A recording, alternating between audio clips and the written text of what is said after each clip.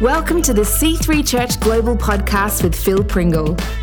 Phil is the founder and senior leader of C3 Church Global, a family of over 500 churches around the world. We're passionate about bringing you fresh, inspiring devotionals to fuel your day and insightful conversations on all things church and leadership. And it all starts right now. Thanks, everybody, for joining us today on C3 Church Global Podcast. My name's Phil Pringle. I'm the host of our weekly program here where we're talking all things church and leadership. And I have one of the most fascinating guests with me in this conversation today, Phil Cook. Welcome, Phil. Hey, I'm thrilled to be here, Phil. This is a little Phil times two. This is fun. This will be great. Exactly. Now, let me tell you, everybody, just a little bit about Phil. He is a writer, TV producer, media consultant. He's been in the New York Times, the Wall Street Journal, NBC, CNN, Fox News, and more.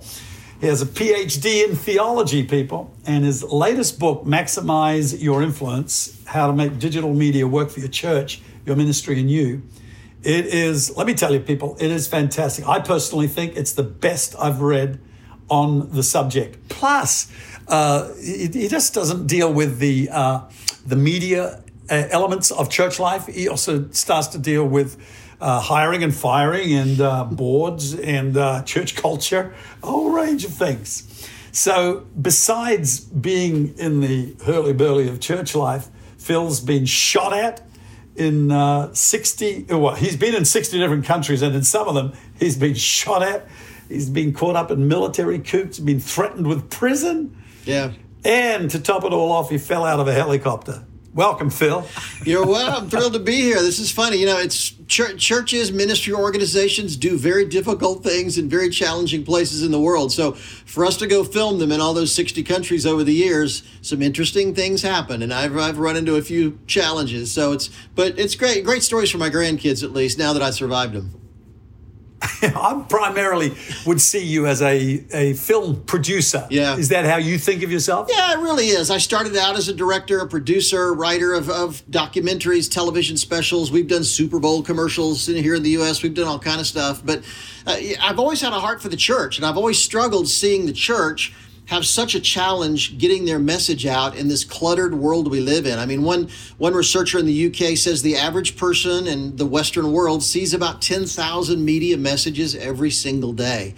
And in that world, how in the world do we ever cut through? How does a church get on the radar? How does a pastor and a leader like you get your message heard? So I've always had a real affinity and a real passion to help the church get their message out in this very distracted, difficult culture that we live in today. What's the most successful ways you're seeing churches accomplish that? Well, you know, the digital world has changed everything, Phil. It's interesting. Most of us thought a few years ago when we went from analog to digital, we thought it was about getting a new TV set. But let me tell you, it's changed everything. As you well know, in the 1500s, when Gutenberg invented the printing press, Martin Luther seized on that and became the most read writer in the world at his time. And I think most people would say the printing press changed everything. It really changed the world. Well, today, the digital revolution, I think, is even bigger. It's impacting more things. It's having a much deeper, it's causing much deeper change out there. I mean, social media alone, look at how that's impacted our culture today for better and for worse. And so I think we just need to understand how to navigate that world if we're going to keep our message out there. You know, my dad was a pastor and back in the 60s. But in those days, if you had a Bible, a car, a good set of lungs, you could get your message out there pretty easily. There were only 3 TV channels here in the U.S. at the time. But today we have so much more competition. It's literally a media-driven culture. So I just do think that the big challenge for us today is learning how to navigate this digital revolution that's happening in order to keep our message in front of people. Yeah, it's, I think you mentioned that there's over 2 billion people in Facebook or on Facebook, and therefore it qualifies as the largest nation on earth. True. And Absolutely. Who's sending missionaries to that nation? Yeah. Yeah, I feel like we need to get serious about that. In fact, I would love, Phil, for people to stop thinking about missions just in terms of geographical boundaries and start thinking about missions in terms of digital boundaries. I mean, your point is great. Facebook, by population, is now the largest country on the planet. And we need to be planting churches there, sending missionaries there. How do we reach that huge country of people? And I just think that's one example of the way we need to engage people more effectively online. Because trust me, they are online. Even little kids today, they learn how to operate an iPhone, an iPad, just almost right out after being born. And so we just need to understand how that's the language of this culture. And if we don't learn to speak that language, we're just going to lose influence more and more and more. You know, Phil, the Bible model is that pastors, evangelists, the fivefold ministry are to equip the people in our congregations to do the work of the ministry. Yeah. And I believe that we should be in the zone of informing and training and helping our people use digital media and social media for reaching out to their friends and to their people. Now, and so we're doing that in several different ways. One way is just a very simple way. When we do online services, the first three people who are presenting, the pre-show people, then the MC for the meeting, and then the preacher, all of them, we have told them at the start of what you're doing, invite people to text the link to other people so they can just hit that and jump on and be part of the service. Yeah. And we have found that happens instantly. It's not like turn up on Tuesday because we've got a church service. It's right now. Yeah. Pastor Phil is talking about mental health. This may help you. So jump on, and all they got to do is hit the link, and they're there. And they can leave if they want, if they don't like it. Yeah. And they don't even have to put the image up on the Zoom screen. They can just be in there getting a taste of what we're all about. And I think there's got to be a multitude of things that we do that empower our people with digital toolboxes to go out. We got people in our church who've got like 75,000 followers or viewers on YouTube channels because they presenting what their story is. And I think everybody's story is unique. Nobody else has lived their life. Totally true. And they can just go on and talk about their loves, their passions, and they might find 5 people on the other side of the screen. Well, that's more than we were reaching before. That's true. That's absolutely true. And it's funny. It's funny you say this because I was talking to a friend just this morning about the fact that pastors rarely teach their people just how to communicate the gospel to other people. We leave it up to the professionals like you, and we forget the fact that it's up to us. And social media is such a powerful tool for sharing our faith. And it's not about, it's not about constantly preaching or lecturing or teaching people. It's just about engaging. I wrote a book a few years ago called The Way Back. And when I was researching that book, I discovered that more than 2/3 of people here in the U.S. don't even know their neighbors' names. I mean, come on, let's at least start there. You don't have to take them a tract. You don't have to witness to them. Just take them a pie. Just go over and introduce yourself. Just start a relationship. There's a great sociologist here in the U.S., Rodney Stark, who says that in order to be effective, witnesses to people, he said, the single greatest reason people can convert is because they want to be like those people. And so are we living the kind of life that people want to be like? Are we engaging people in a way on social media and through other ways that make people think, wow, that guy's got a great marriage. That guy's got a great family. I want to be like him. We just need to think about how individual people can have an impact out. I mean, keep in mind, social media is exponential. We live in a world where a housewife in the middle of nowhere can create so much momentum on social media. She can launch a movement or bring down a major company. Social media is far more powerful than we think for sharing the gospel. And I think we just need to get really, really serious about doing it. Yeah, and you're going to get haters. You're going to get pushback. That's the world we live in. And they can come at you with every kind of malicious statement under the sun. You can block them or else you can just laugh at it. But you've got to accept that fact. And we should teach our people to stand up for Jesus in their social media world, like you said. And I think some of the things that you've said, just the little tips, I find those really helpful. Things like I think you've said, reply to the people who talk to you. Yeah. It's social media. Well, we forget that social media is social. And social media, so many churches today have used it as a megaphone. It's a one-way conversation. It's constant. If you look at the feed of most churches today, it's just talking about how awesome we are. Here's a clip of the pastor's message. Here's a scripture for you. Here's our youth effort. Here's our summer kids program. Here's our Christmas pageant. It's all just announcements. But social media is supposed to be a conversation with people. So very often I'll challenge pastors, don't just post things on social media. Look and see how people respond to you. And then you go back and you engage with those people. I mean, I know, particularly somebody like you, Phil, you don't have all day long to just engage with people on social media. You're running a major global ministry. But the truth is, if we take some time and just respond. I had a pastor of about 4,000 members, a church on the East Coast here in the U.S., called me a few months ago.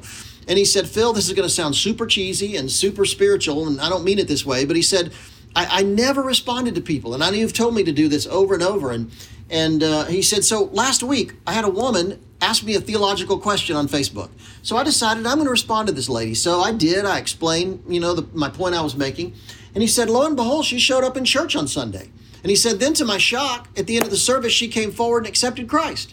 And he said, then to my greater shock, on Monday, I got a message that she had been killed in an auto accident. He said, I don't want to sound, super spiritual or cheesy, but I think, what if I'd never engaged with that woman on social media? What could have happened? So, like I say, we can't spend a whole day doing it, but I just think if we took a little time and started creating conversations on social media, we would really reach far more people, make a deeper impact, and I think getting those people more and more serious about the gospel. So it's just remember, it's not a one-way conversation. It's a two-way conversation, and we need to engage with people. That's incredible. Yeah, I think we are so addicted to mass outcomes. Like we're going to reach masses of people. We want large church gatherings. But just this one, if you can just reach one person online and use, like I said, using your story. I mean, there may be some mums out there who love cooking apple pie. Yeah. And you're really good at it. All your children love it. Your grandkids love it. You could show people how to cook that thing and then just somewhere in there sprinkle a little bit of Jesus. And absolutely. I have a Brazilian lady in our church, and she has been awarded an award from her country for being a great ambassador for Brazilians here in Australia, in Sydney. So she has a show that she speaks to Brazilians in Portuguese, which is their natural language, which is their native language. And as she speaks that, she tells them where to go to buy groceries, where to go to hospital, where to get your petrol, where to go to find a house to rent, and where to go to church. And this is your church. It's just part of the whole thing. And so pretty well, at least once a month, or it seems to me like every week, she has somebody on her arm that she's bringing to church. And that's just such a simple way to take your story and make it meaningful for people in the digital world. Because the plain fact is, nobody buys a pin these days without going online. Most marriages start online. Most car buyers, 99.9% have bought them online, or searched it online. Their houses, your clothes, everything. Yeah. So the fact is, nobody's coming to our church unless they've first seen something online that's going to actually be appealing to them. Yeah, and I also encourage people, don't be a jerk about it. Be humble. Work it into your conversation. There's so many Christians that are really condescending and critical of other viewpoints and other people, particularly when it comes to political issues and stuff like that. And I just discovered, I've never seen anybody who has won to Christ because of shame and humiliation. You just don't shame people into the kingdom of God. And so, just be humble. I am constantly amazed at how many Christians can just be kind of jerks online, and it's just sad. So I love your point about working it into the conversation. I was on a flight the other day. I've been flying pretty consistently through this whole lockdown thing, and I was sitting next to a woman the other day, and she had obviously not flown before at all. Older woman, much older lady, and she was struggling with her seatbelt. And so I reached over and it was like a 6 o'clock in the morning flight. I mean, nobody should be flying at 6 a.m., but I was an idiot and I was on that flight. Sat next to her and reached over and helped her with her seatbelt, got it fasted, and I made a joke in the process. And she said, whoa. The 6 a.m. is way too early to be funny. Where does that come from? And it gave me an opportunity to share where my joy comes from. I didn't preach a sermon or teach her a biblical lesson. No. Just shared where my joy came from. And so those kind of moments, they're there if we really look for them. They pop up all the time. Oh, yeah. They are. And I think interacting with fun is always good. I've always found also that in person, if I'm with a person who mentions a need, because most people have got something to complain about, True. Something that's troubling in their life. You can say, beautiful day, great time, economy's good. And generally someone will say, yeah. But, and that can be a point, rather than judging them for being complaining, you can actually say, well, I can pray for you about that. Yes. And they say, why? How would you do that? Well, and then they think you're going to go away and pray for. I generally would say, look, why don't we pray now? I can just pray for you. We don't have to be weird about it. But they will feel the presence of God. Yeah. And I have never been refused, Phil. Even, kind of proud old businessman, what do you mean, pray? And I said, you're facing some trouble with the government contracts. Yeah. I've found God likes getting involved in business. Let me pray for you. The prayer thing is, I don't mean to interrupt, but that prayer thing really struck a chord. I have a friend here as a producer in Hollywood. She's a really strong Christian. And every meeting she goes to with a studio head, with other actors, producers, every meeting, at the end of the meeting, she'll always say, would you mind if I prayed for you? And I don't care how atheist, how non-believing, these may be raging pagans from Hollywood, she's never been turned down. They always say, oh yeah, would you mind? That'd be awesome. People, I don't care if they don't like Christianity or they don't care about Jesus, but they love if you pray for them. So it's amazing how powerful just that simple offer can be with people. Oh, so big. Hey, listen, getting back to your world, your media world, what's the most significant projects you've found yourself on in recent years? Well, we've done a number of things. We just finished a documentary right before the shutdown, the COVID shutdown, that on the rise of Christianity in Asia. We filmed in India, Mongolia, China, Japan, and Korea. In fact, we were in China right before the shutdown. We thought we might be patient zero with COVID. We were worried, but we weren't. We got out. But it won a ton of awards. I mean, we were competing against HBO and Microsoft and Discovery Channel and all these major secular channels, and we won a bunch of awards with that documentary. But one of the most interesting things we've done recently is we started working with a really small ministry in Atlanta, a woman named Ann White, who has a real burden from God to teach the Bible to at-risk women. So she has Bible teachers, female Bible teachers, in the women's jail system in the Georgia area here in the U.S., teaching the Bible to these women. And she came to me and said, I want to do an audio Bible. She said, I don't, most of these women can't, they're running from husbands that beat them up, or they're homeless and they're struggling carrying a big old Bible around. If they could have it on their phone in the form of an audio Bible, that would be great. We did a little study and we discovered that if a woman's been beaten up by a guy for years, the last thing in the world she wants to hear is the Bible being read in a man's voice. So we started doing some research and discovered nobody ever recorded the entire Bible exclusively with women's voices. So we did it. And now it's on digital tablets in the Missouri prison system, the Georgia prison system. It's like 65,000 digital tablets that female prisoners use. And we discovered in the process that male prisoners like it, because many of them were beaten up by their dads, when they were kids, and they love to hear a woman reading the Bible. So I just love... Every man loves his mother. Oh, yeah. And I just love innovative, original thinking. When you come up with something that nobody's ever done before that really breaks through and makes an impact with people, I'll tell you, I'm in. So whether it's a television program or a film or an online project or this audio Bible, I never thought I would be producing an online Bible, but it's been so successful. Incredible. Now we're doing the same thing in Spanish. We're recording it right now in Spanish. Wow. So I just love... Incredible. I love people that have a real vision, a unique, original vision for things. You've always been at the cutting edge of that. And I remember, actually, you may not remember, but I remember for a time in my ministry, because I'm an artist, yep. I would do live paintings, and I did them a lot in a lot of churches, helped with their building funds when people would buy them, and then got a lot of people come to Christ through that. And sometimes it was a bit sketchy, so to speak, because you're using local talent for the sound and for everything else. But I remember in LA, I did one and you turned up. Yeah. Oh, I was blown away by that. Blown away. In fact, I think you were planting a new congregation in North Hollywood. Here in Los Angeles. Yeah. And I heard about it, and I'd never met you before. And I heard about this C3 thing. I didn't know if it was a cult or what.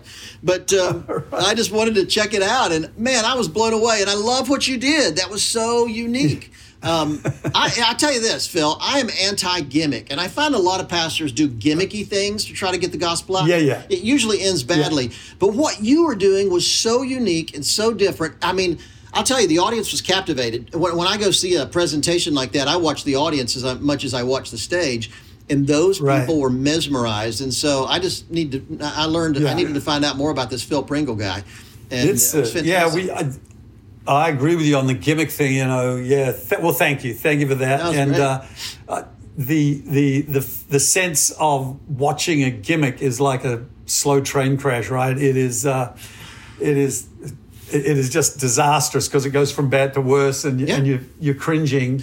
I just think the straight preaching of the gospel. But when I felt like God told me, do the cross live and the resurrection, they're pretty much the only paintings I've ever done live, one or two others, but mostly it's the gospel story. And myself, I am very moved when I've been doing those. I'm weeping as I'm, picturing Jesus on that cross. It's a very hard painting to paint.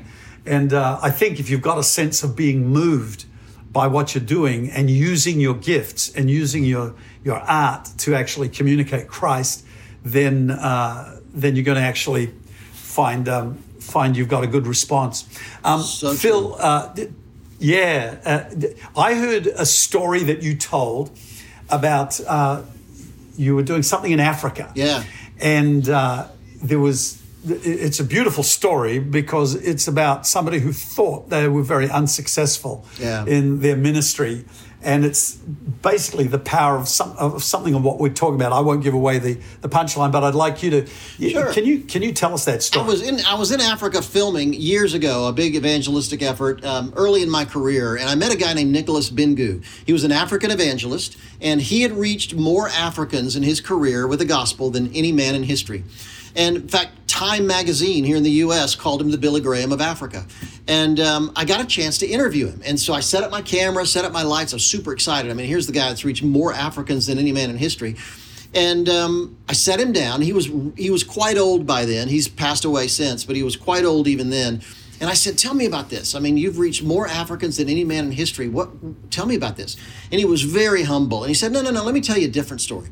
And he told me a story, and I'll be quick, but he told me a story of that many, many years earlier, a young missionary couple had come over from the United States to Africa. And he said they were all excited, they were all passionate about sharing the gospel, but apparently they weren't very good at it because they would preach and nobody would come. But they were faithful, and they would stay with it, and they'd try to minister to people, and they got no response whatsoever. In fact, it was interesting that they'd come back after a few years and on furlough and try to raise money for their effort, and how difficult it is to raise money when you don't have a single convert to show for your effort. But they, as I said, they were faithful. So they went back, they built a church nobody came to. And in fact, after years and years and years of ministry in Africa with no results, the only person they even made any kind of connection with was this little African kid who helped them carry their gear. But nobody, they made no impact. So after just literally decades of doing this with no results whatsoever, the denomination that sent them over there said, guys, this is embarrassing. We've been funding these people. They're getting no results whatsoever. We need to just bring them back. And so they came home totally shamed, totally humiliated. In fact, they said in those days, Nicholas said in those days they traveled by boat. And so when they came to get on the ship there in Africa to leave the country, the only person after 30 years in ministry in Africa, the only person to see them off was this little kid helping them with their gear. He said they came home so embarrassed that within, a few years, they finally died. An abject failure. And that's when Nicholas Bingu looked at me and he said, Phil, what they didn't realize was I was that little kid. And he said, since that time, I have reached more Africans than any man in history for the gospel. He said God didn't send those missionaries over there to reach 10 people or 100 people or 1,000 people. He sent them over there to reach me. And since that time, I've reached hundreds of thousands of Africans with the gospel. Amazing. And I tell you, it was such a powerful story that it's not our job to keep score. We don't know what's happening. When yes. and this is so applicable for social media. When you're sharing your faith online, you don't have any idea who might be looking and watching and maybe thinking exactly. about that. And that was just a powerful story. And the way that each individual shares their faith is unique to some people in the world who are going to hear it, who won't hear it from 50 others. It's like, if I, and you probably as a boomer, start to talk to young people about, you shouldn't use your device like that. They go, yeah, what would you know? You're a boomer. But you get somebody in their generation speaking with a prophetic, powerful voice, then they're going to reach them. And then within a certain other strata of a niche, there's only certain people that they can reach. And if everybody is activated within the church to employ social media and to create some story, like you just said, it's the power of one. And that's why I wanted you to share that story, because sometimes we're thinking, how am I going to reach the masses? And I've had so many pastors say that. How am I going to cut through? How's my voice going to rise above all the other voices? I said, why are you trying to do that? Yeah. Nobody does that. You don't need to sort of cut through and rise above and be heard by the masses. There may be only 20 people out there that you're going to actually influence, but you don't know what they're going to do. And so at least do what you can do with what you've got. I tell people often, particularly with social media, it's not about the most followers, it's about getting the right followers. I would rather have 100 people follow me that believe in me and encourage me and want to share my message out with other people. I'd rather have that any day than 1 million followers that really don't care very much. So I think that it's the right followers is who you want to find, because they're the ones that can really help you change the world. Okay, Phil, drawing to a close. I mean, we could go on forever to tell you the truth. Phil is like a wellspring of knowledge, information, wisdom. He's an apostle in the media world for the church. There's no doubt about that. And if you're a pastor or a leader of a movement, you want somebody to come speak to your teams about digital media, you couldn't do better than Phil Cook. And where can people get a hold of you, Phil? Well, you can find out everything you need to know at philcook.com. I'm Cook with an E, PHILCOOKE. It's my blog. It's where I write my blog every week, and I'm writing about these things at the intersection of faith, media, and culture. And they can find my books there and invite me to come and speak, or reach out to me if you have a question. I'd encourage people listening or watching this episode. If you have a question, don't hesitate. Go to my blog. You can send me a note. I'd be happy to talk to you and answer it and do my best. But that's kind of the hub. philcook.com is where everything is. That's the Phil Cook orbit. And I've personally heard Phil Cook and his wife Kathleen both speak. Is great, My wife is much smarter than me. They are both really engaging speakers. I thought you did a brilliant job at that GPKN. I think it was in Dubai. Yeah, it was. Thank you. Yeah.